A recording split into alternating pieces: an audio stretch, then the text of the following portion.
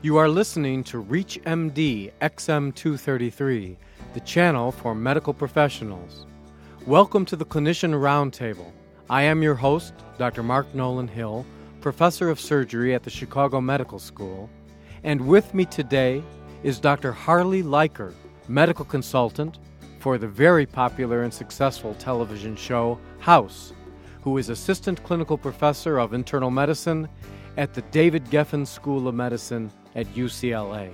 Welcome, Dr. Leiker. Can we talk about Dr. House for a second? Oh, absolutely. First of all, is it any coincidence, as you and I know, that the term house is a somewhat slang term for the hospital? In other words, you say, how many patients do you have in the house?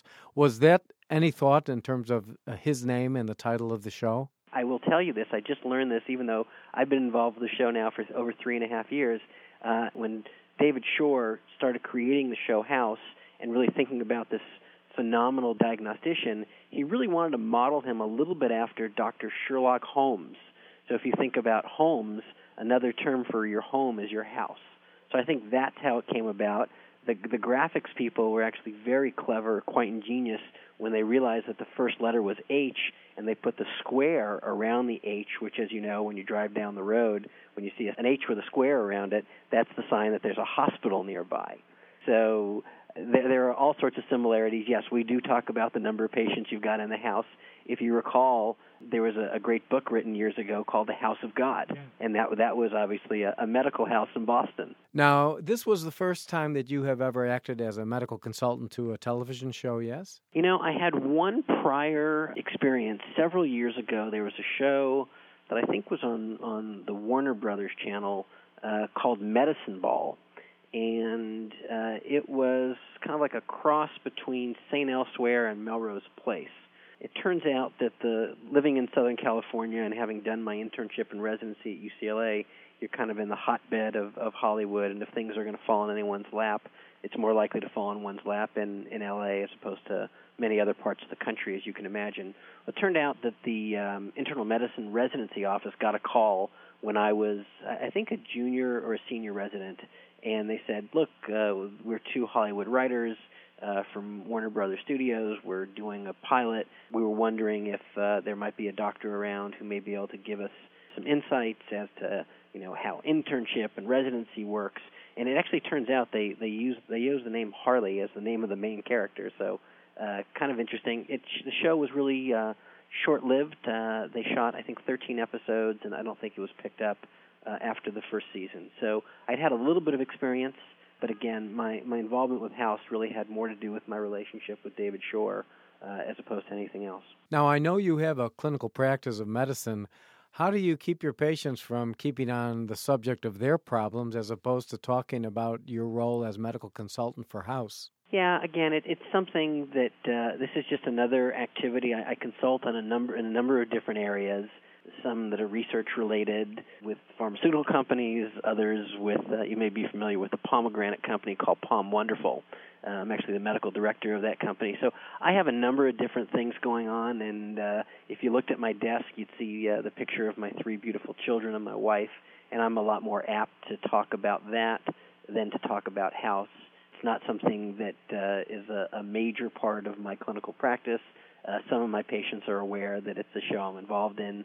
A lot of them like the show and will laugh and giggle about it, but we spend most of my time in my clinical practice talking about my patients and their issues. And again, I'm a lot more likely to talk about my son's Little League team than I am about the latest episode of House. Now, I can tell you, when I go to the gym in the morning, there are a bunch of guys that know that I'm the consultant on House, and often on Wednesday mornings after the show has aired on Tuesday night, they'll give me some critiques about what worked for them or what didn't work for them. What is the most difficult thing about being a medical consultant for a television show like House? I'm a classically trained, board-certified internist, and I really want to make sure that things are as true and as accurate as they can be. And I think, in the first season of the show, my word and what we describe as my notes or my comments on the scripts were really taken as gospel. So if I said, the potassium can't really be more than, 4.8 or 5.1, if it can't be, 12. And I guess that's a bad example because it's an easy fix, but you understand my point. If I said, if a patient's coming in with chest pain, you must do an EKG, you must, get a spiral CT to make sure they don't have a PE because they were sitting on a plane for 12 hours, they would absolutely do it. Whereas I think as the show has become more and more successful, the writers and the producers certainly feel like they've got the liberty to stretch a little bit further. And our rule on House is if it's happened anywhere, it can happen on House.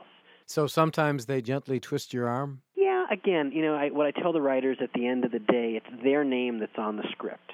And my job is to give them open, honest feedback and say, look, this doctor would never say that to that doctor, or he or she wouldn't say it in that way.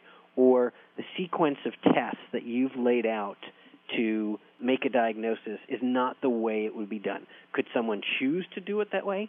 Absolutely. But is it the way that's normally done in standard clinical practice? No, it's not. And I'd say you just need to be aware of that. Put that into your think tank as you make your decisions about how you want this script to unfold. And there's, a balance between the accuracy and the drama and the ratings that really kind of drive the overall process. Now, I don't think you're ever going to see a three-headed baby on House. I don't think they're going to go that far, but I think that's one of the things that is a little challenging. Well, now let me ask you a question. You talk about the ratings, and certainly this show is so successful and so well-liked. But on the other hand, everyone admits that they'd really never want a doctor to act like Dr. House, although they'd want their doctor to be as smart as Dr. House. Why do you think that the public is so enamored with Dr. House and this program? I think it's got to be his character. And just to give you a feel for how successful the show is, if I'm not mistaken, it is the most highly rated scripted show on television.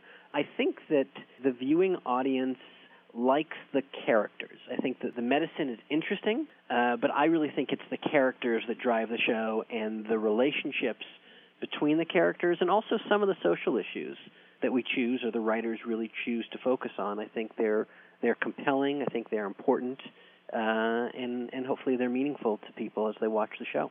Now, sometimes Dr. House says things on the television show that, at least from my perspective, you and I probably wanted to say to patients but never did.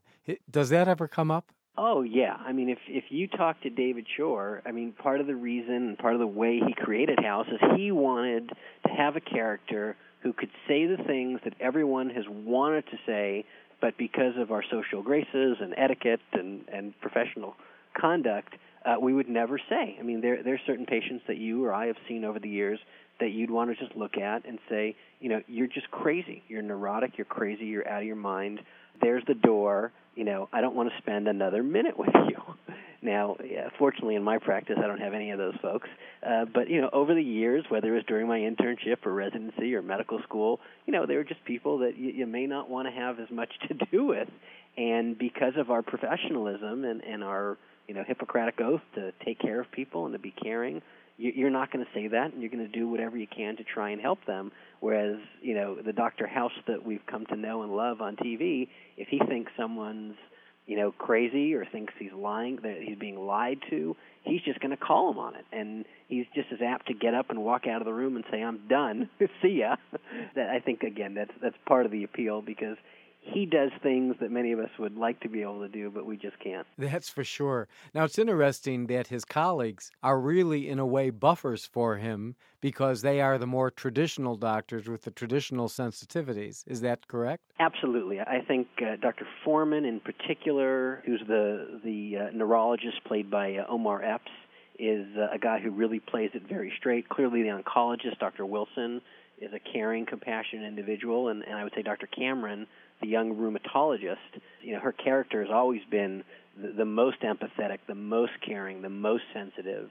So, yeah, they certainly balance out Dr. House. And, there are many episodes where we don't see Dr. House interacting with the patient until very late kind of in the story. And he's really having his underlings, so to speak, or his colleagues really do all the dirty work. Dr. House, being clearly a very complex man and a complex physician, is he based on any character, any physician at all? If you spoke to the writers and the producers, they would say there's certainly a little bit of David Shore, the creator, in Dr. House. But no, there isn't a particular physician that we've talked about who kind of had that rough edge and that nasty side of him who we were trying to portray. So no, there is no physician out there that needs to worry that he is being portrayed as Dr. House. Harley, how has the show changed since its pilot episode to its present form? I think very early on in the first season,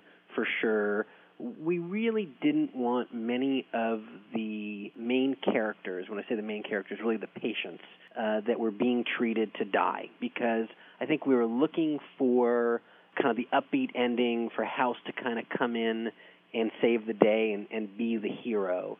And one of the things that I have really impressed upon the writers and the producers is that when patients are as sick as they are, and really as sick as they are portrayed on House, being on multiple pressors and broad-spectrum antibiotics and hypotensive and intubated with overwhelming sepsis and some of these rare diseases which can be fatal, I just didn't think it was realistic that week after week House should be able to come in and save the day and literally save the patient. So I think what we've seen over Season 2 and Season 3 are actually some failures, which actually I think makes House and the whole team a little bit more human and a little bit more believable.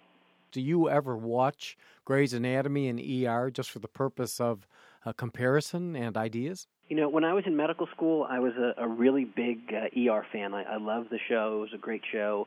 It got to a point where my life became so immersed in medicine that I really couldn't use ER as an escape. I think early on, like many medical students, I'd watch ER and try and make the diagnosis.